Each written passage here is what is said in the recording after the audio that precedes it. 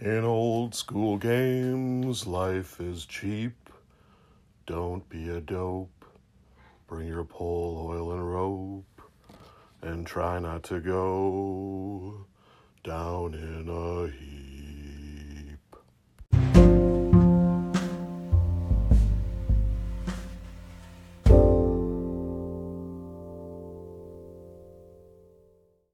Hey everyone, welcome back to the Down in a Heap podcast. I'm your host, Rob, the vacationing OSR anchorite adept, podcasting to you live from beautiful northeast Minneapolis. Still digging out? Well, not really. We had about, 5 or 6 inches of snow here, and it was kind of crazy. Got sleet, hail, some thunder, snow all at the same time, or within the same storm. And when I was out shoveling, I noticed that the snow had kind of a weird kind of orange or tan cast to it, and then went back in and one of the meteorologists was talking about how people were reporting this and that they had determined that it was actually dust that had been picked up by the storm from Texas, which is in a big drought stage or something right now, and got whipped up into the upper atmosphere and rode along the jet stream or the storm front or whatever and dropped down here in Minnesota. So that's weird, but also kind of, gives it kind of an idea for some kind of scenario or something in a game campaign, something getting picked up and swept to a different area hundreds of miles away, maybe some kind of color out of space kind of thing, but localized, or more localized. Anyway, today's topic is going to be derived from the Ray Otis Challenge. He and Spike Pit were kind of talking about how it would be cool to have some topic that they threw out there that would be bandied about by as many of the OSR anchorites as want to participate. But before I get to that, I had a few call-ins from Froth and the aforementioned Colin Green of Spike Pit. So here you go. Hey Rob, it's Froth. Listening to your first game design podcast. Really enjoyed it. Try to fit all this in 1 minute. First, I thought you had a lot of thoughtful things to say about running historical games that I appreciated. That could be a whole topic in and of itself. Second, when you were talking about getting to the mechanics, I was like, I wonder if he's going to use that D12, because I remember when he talked about the shunned, neglected D12. So I was happy to hear about that. Well, I'm already at 30 seconds. Third, I like when there's degree of success mechanics, but they're seldomly implemented very well, because it's the kind of thing you need some guidelines, but if it gets too granular, it feels like a bunch of extra rules and it becomes harder for the GM to run at the table. So I usually like it just kind of a rough feel kind of thing as far as it goes. Beat it by 3 or more, it's a little bit better, something like that. Gosh, I'm already running out of time. Good stuff, man. See ya. Thanks for the call, Froth. Glad you enjoyed the episode. And yeah, I can't make my own game and not use the D12. We got to dust off those D12s and use them, right? Historical gaming, yeah, you're right. That could be a whole different podcast all on its own. And I think that's the situation I'm going to find myself in a lot with this game design series. Is there's going to be a lot of streams to cross that could be a whole podcast episode on their own, and maybe it will turn out to be that way. Maybe as I'm debating different aspects of game design, that will just become a whole podcast. But I don't know. I'm hoping this is going to be an interesting process for people, but I could see people not being into it either too. If I get too involved in the nitty-gritty, that might turn off some people. Some people might, like me, I'd really dig hearing about actual mechanics and how they work and stuff. And it would be really interesting hearing someone that's an actual game designer, someone like Ray Otis or something, talking about his process for designing a new game.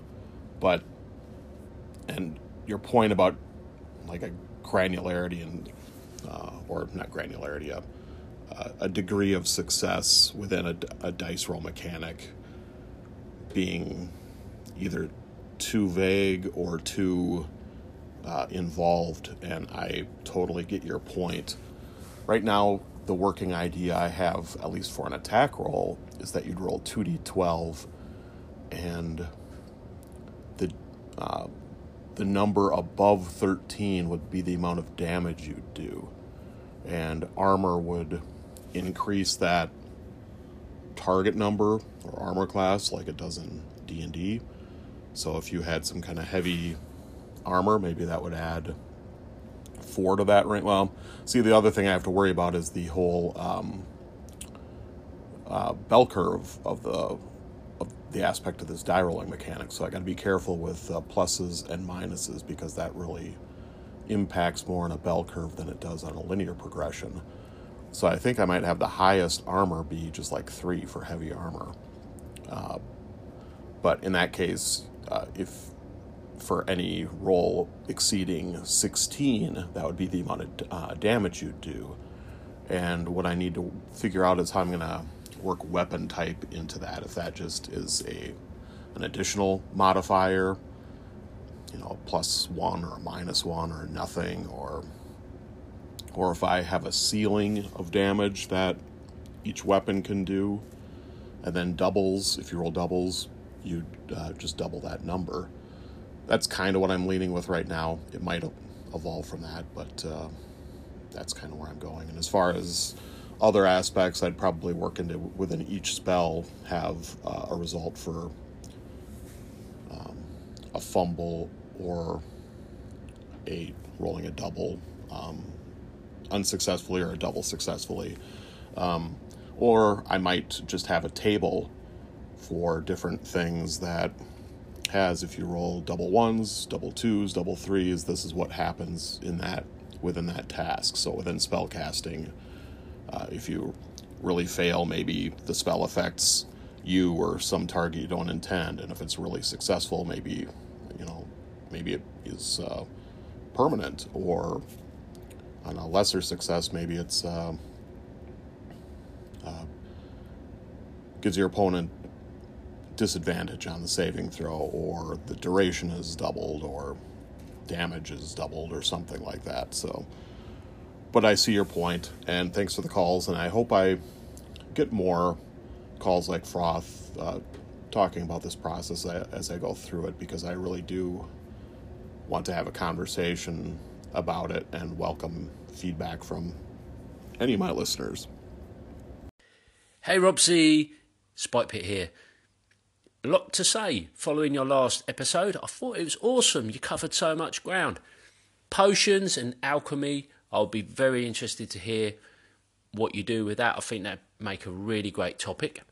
Also, the humans and demi-humans min-maxing debate goes on. However, in 5e, they do offer a +1 to every stat for humans as a means of incentivising that race. Finally, your thoughts on design. I would love to take a book or something that I really liked and build my design or game just based on a book. Bit like Raided with his treatment of The Hobbit in the game There and Back Again. But super interested to hear what you do with this series on your design and its evolution. Hey Colin, thanks for the call. I appreciate it, and I'm glad you're getting into the idea of me talking about a game design in this podcast series.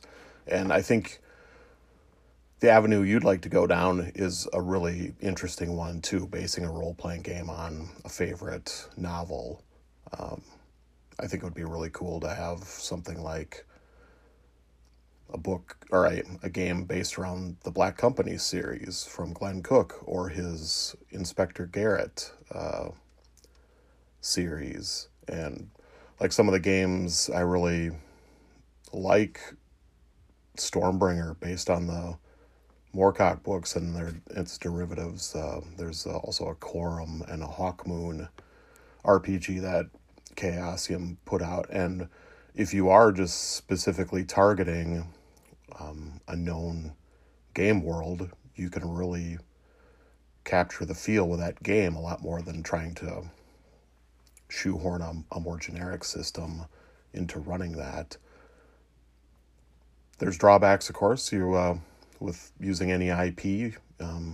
Some people will either be unfamiliar with it and not really get it, or perhaps not like it. But I think it would be, in general, I think those types of games can be really interesting, and I'd love to hear about what you might do, what book you'd select.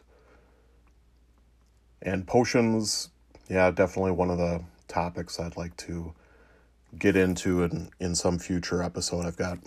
I feel like I've got about 100 different topics rolling around in my mind, so sorry guys, I'll probably keep doing this for as long as I don't know, as long as I still have a voice and Anchor's still around. And the human demi-human thing, yeah, well, I feel like I'm bashing 5e all the time, and I feel a little bit bad about it, but it's, Colin, you alluded to it in one of your episodes that you have kind of a natural suspicion or contrariness when it comes to things that are really popular, and I have that kind of personality trait too, and I think that's part of my issue with 5e is it's so ever present, and I just don't think it's that good of a game. But as to your point, yes, they do give humans +1 on every attribute, and I thought initially, hey, this is pretty cool. But it's really not all that. Especially, we were using the standard array to determine your attributes. So you'd just take a 15, a 14, a 13, a 12, 10, and 8 and arrange them to taste. That +1 only really gives you something on the odd numbers, because the way 5e works, the actual attribute number doesn't mean anything. It's the modifier that the attribute gives you. So if you have a 16, you get +3 or whatever it is. But a 15 is the same as a 14, and a 13 is the same as a 12. So that +1 to a 12, bumping it up to a 13, okay, it gets you closer to a 14 and going up, but at the moment, it does nothing for you. Whereas in a game like BX, where you have situations where you're rolling versus an attribute trying to roll equal to or under, kind of like Black Hack, I think where Black Hack got the idea, every little bit helps. It gives you a 5% better chance to succeed on something. So the human in 5e, if you're not using the variant with getting a free feat, and I really don't like feats, so I wasn't using it, you get +1 on all your attributes and an extra language. Okay, so you basically get an extra +1 on 2 attributes. Now the example I use, you being a dwarf wizard. If you choose the dwarf, your constitution scores increases by 2. You get dark vision. You get dwarven resilience, so you have advantage on saving throws against poison, and further, you have resistance against poison damage. You get dwarven combat training, so you're proficient with battle axe, hand axe, throwing hammer, and warhammer. And the battle axe and warhammer are versatile weapons. If you use them two-handed, they do a d10 of damage, so a really good weapon. Further, you get tool proficiency. You get proficiency with the artisan tools of your choice: smiths, brewers' supplies, or masons' tools. Stone cutting. Whenever you make an intelligence history check related to the origin of stonework, you are considered proficient in the history skill and add double your proficiency bonus to the check. Kind of handy to have in dungeon situations. And you speak Common and Dwarvish. And then further, you get to choose a subrace. If I were a wizard, I'd choose Mountain Dwarf. Your strength goes up by 2, and you have proficiency with light and medium armor. So you can start the game maybe wearing scale mail or something and get a 14 AC plus your dex bonus up to 2. So you could, if you put your, if you're min-maxing, which is the scenario I'm kind of beefing against here, if I were a Dwarven Wizard, I'd put my 8 in strength. You get bumped by 2 there, so you have no penalty. You put like your 10 probably in Constitution, that gets bumped by 2 to a 12, so you get +1 on your hit points. You put your probably 14 or 15, you put those in Dex and Intelligence.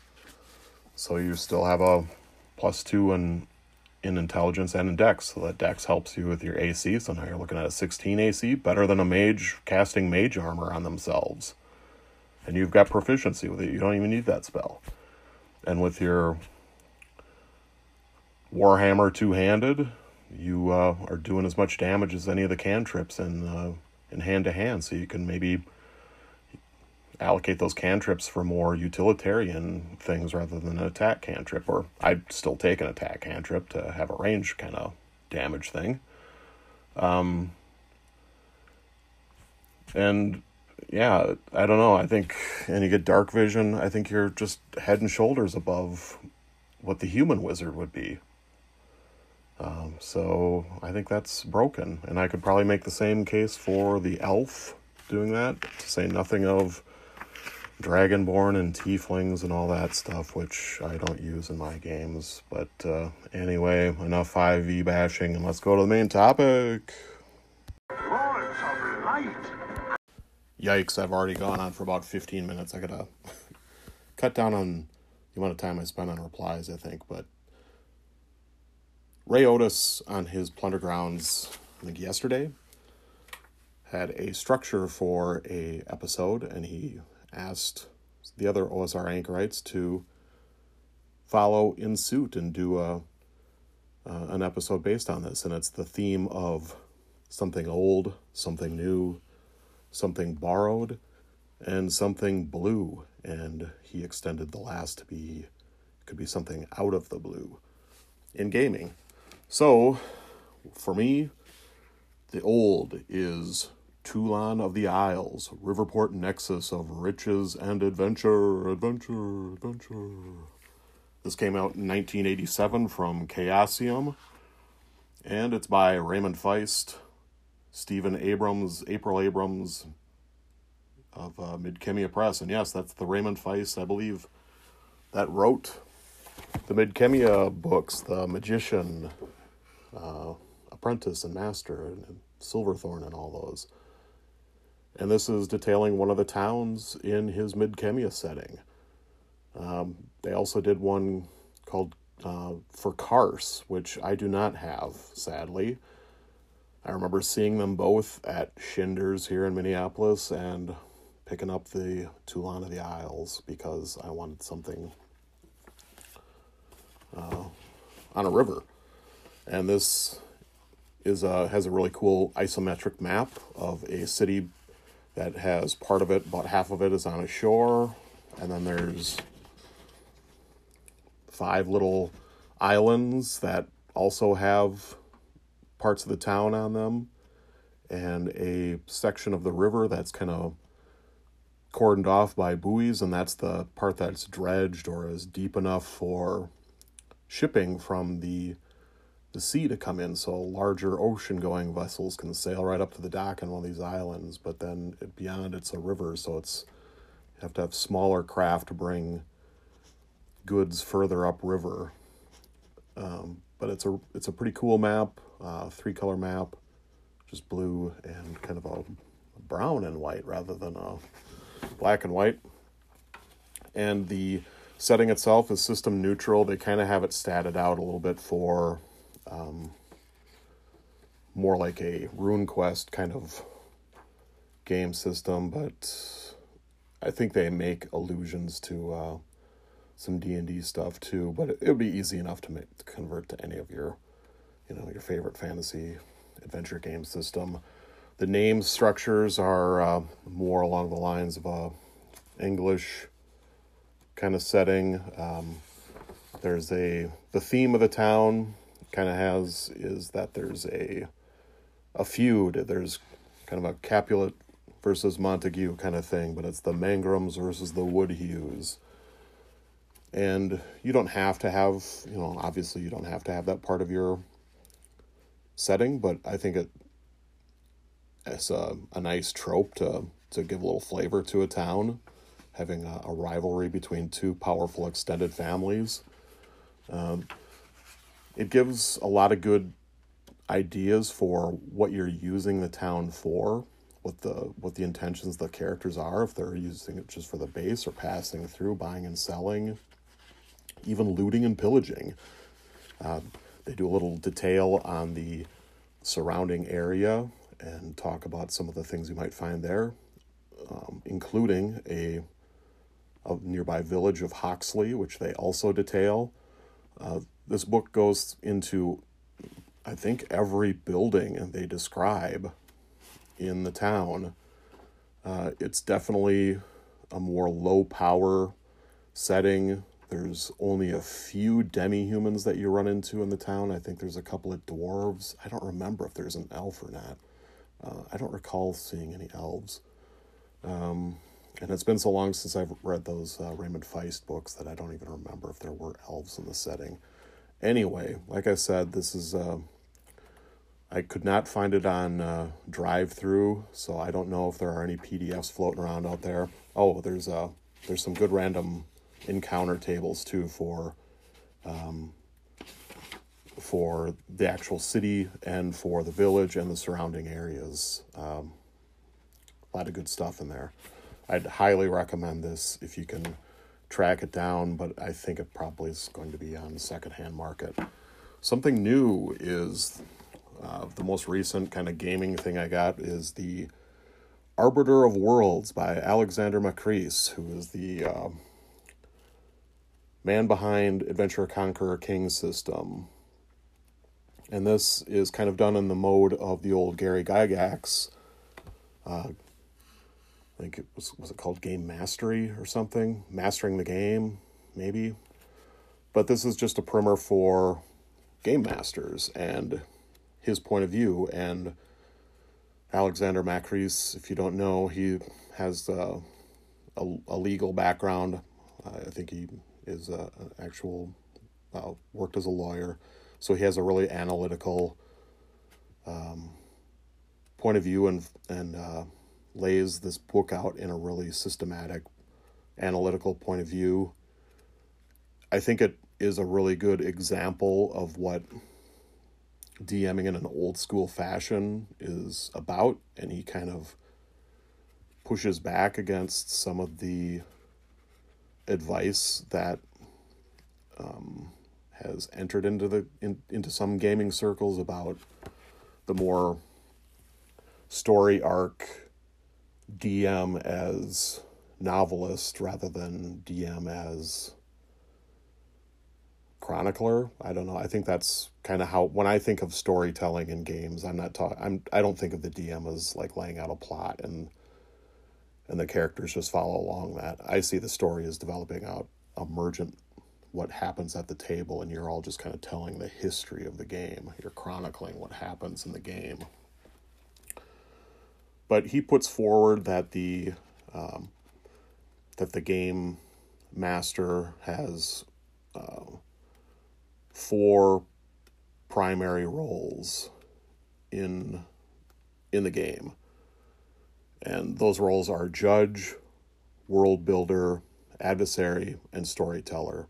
And that's in sequence of importance. So he is putting forward that your most important role is as a game master is judge, then world builder, then adversary, and then storyteller. And it's a pretty quick read. It's about 140 pages or something. You can get the PDF or the soft cover like I did on Amazon. I think it's an Amazon exclusive.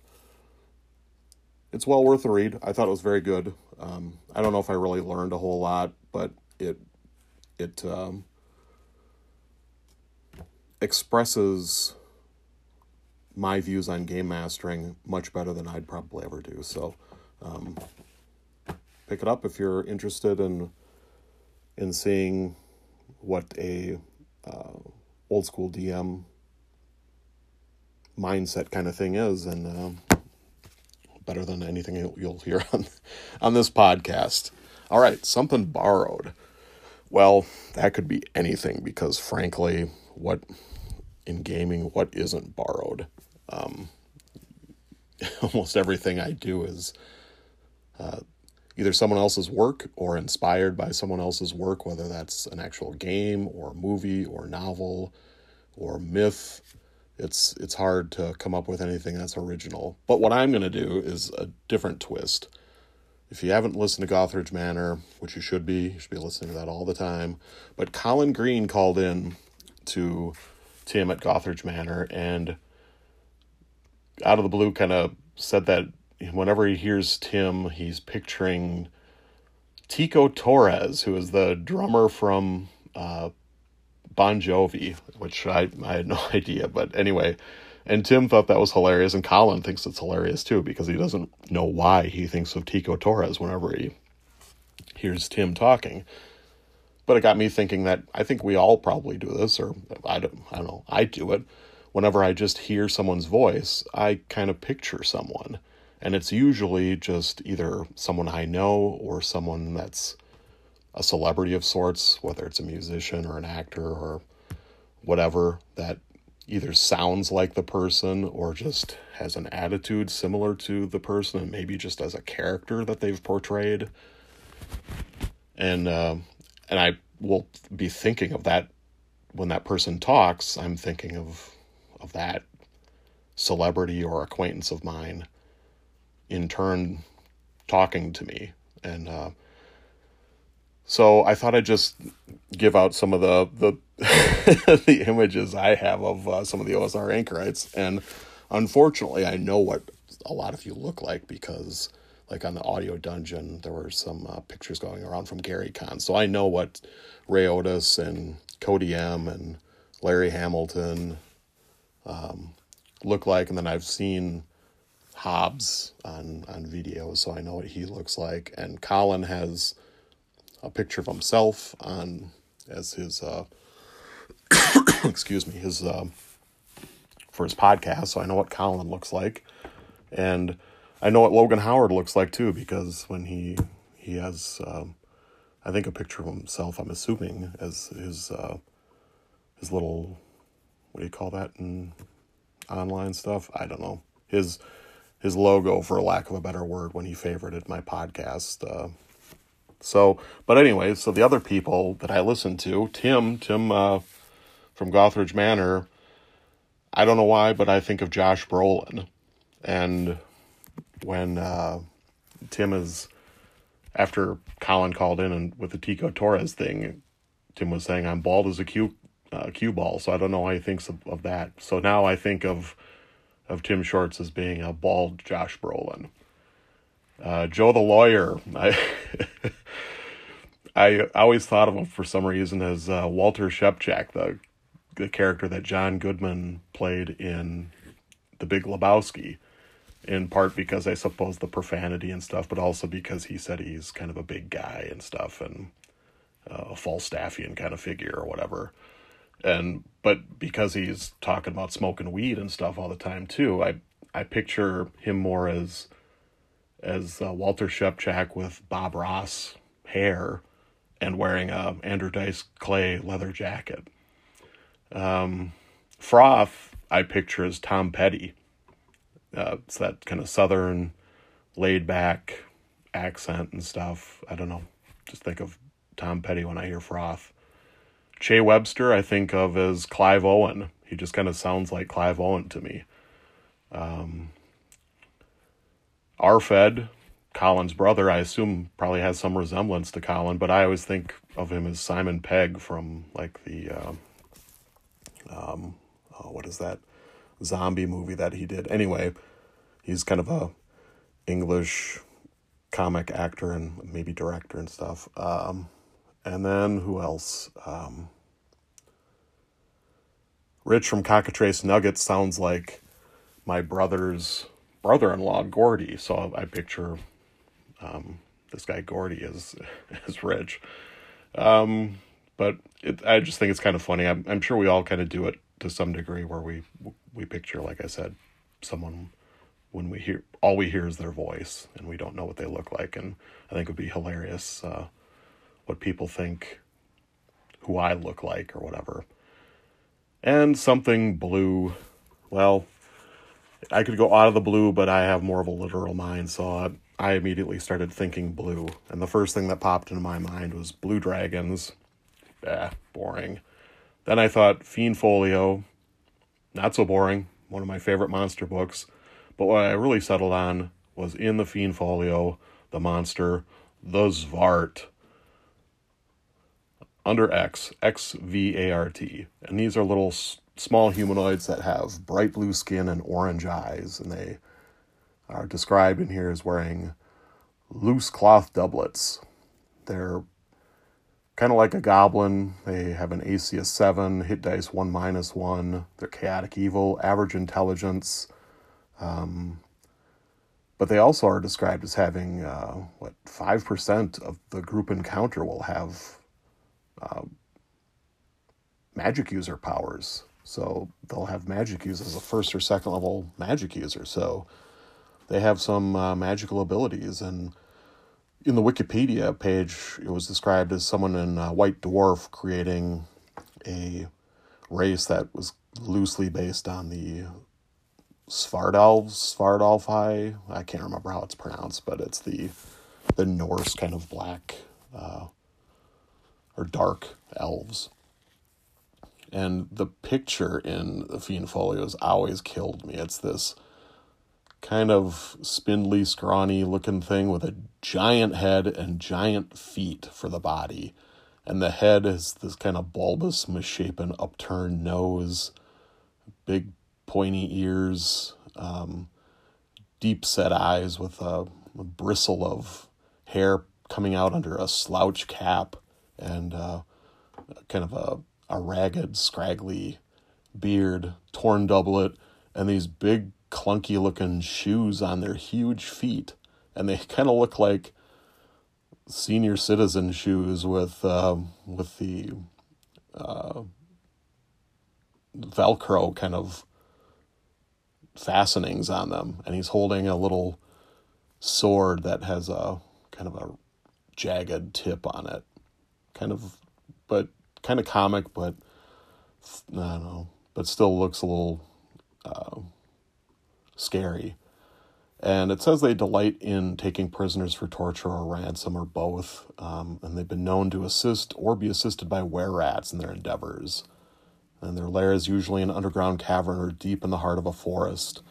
And I remember in the second version of Greyhawk, they listed their deity, Razavort, who is also a god of rats and bats and were-rats in addition to the Zvarts. And I'm not sure what later lore, if they disappeared after. I think they were in second edition too, but I don't know if they disappeared in third and later editions. I don't remember seeing them in the Monster Manual in 5th ed. But I like to use these little guys once in a while. I think it's fun to use rather than the standard orc and goblin and hobgoblin and gnolls and all that stuff. I like to use some of the humanoids out of Fiend Folio. I think Fiend Folio is, in fact, I think it would be really cool to have a campaign where the only monsters you used were out of the Fiend Folio, except for maybe like the classics, like from the original Monster Manual, like dragons, the undead, lycanthropes and giants or whatever. You take those plus the Fiend Folio, and that's all you use. So instead of goblins and stuff, you've got Zvarts and Gibberlings and Norkers and Quaggoths, and I don't know, I think that would be kind of a fun campaign setting to have. And fire newts too, fire newts. Anyway, that's my Ray Otis challenge, so thanks, Ray, for bringing this up. I know Logan Howard has also done an episode devoted to this, and I hope to hear more from some of the other anchorites. Keith, my friend Keith, pointed out that the Atlantis stuff is available on drive-thru. It's not the same version as the Bard Games version. The IP is owned by someone else now, and it's called Atlantis: The Second Age. And the PDFs are only $5. So maybe check those out, but reading the reviews, it sounds like it's not the same game system as what I was describing. Bard Games went on to do another set of games called Talislanta after the Atlantean series. And it's based more on that game system, which I always thought was a little bit really, really vague. I have a lot of a fair amount of the Talislanta stuff that first came out, and it's wild and woolly, that's for sure. Their tagline was no elves, and there aren't any elves, and it's certainly varied and imaginative, but I don't know how well someone other than the person that dreamed all this stuff could run it. And the game system, is really weird. So I don't know if the Atlantis Second Age is good or not. It did get good reviews, and it's only $5, so maybe check it out. If nothing else, I think there's a map of the Atlantean world that looks like it might be the same as the one that was in the books I described, and I believe it's free. So check those out, and thanks, Keith, for pointing that out to me. And thanks to Froth and Colin for their calls today, and for everyone listening. And don't go down in a heap.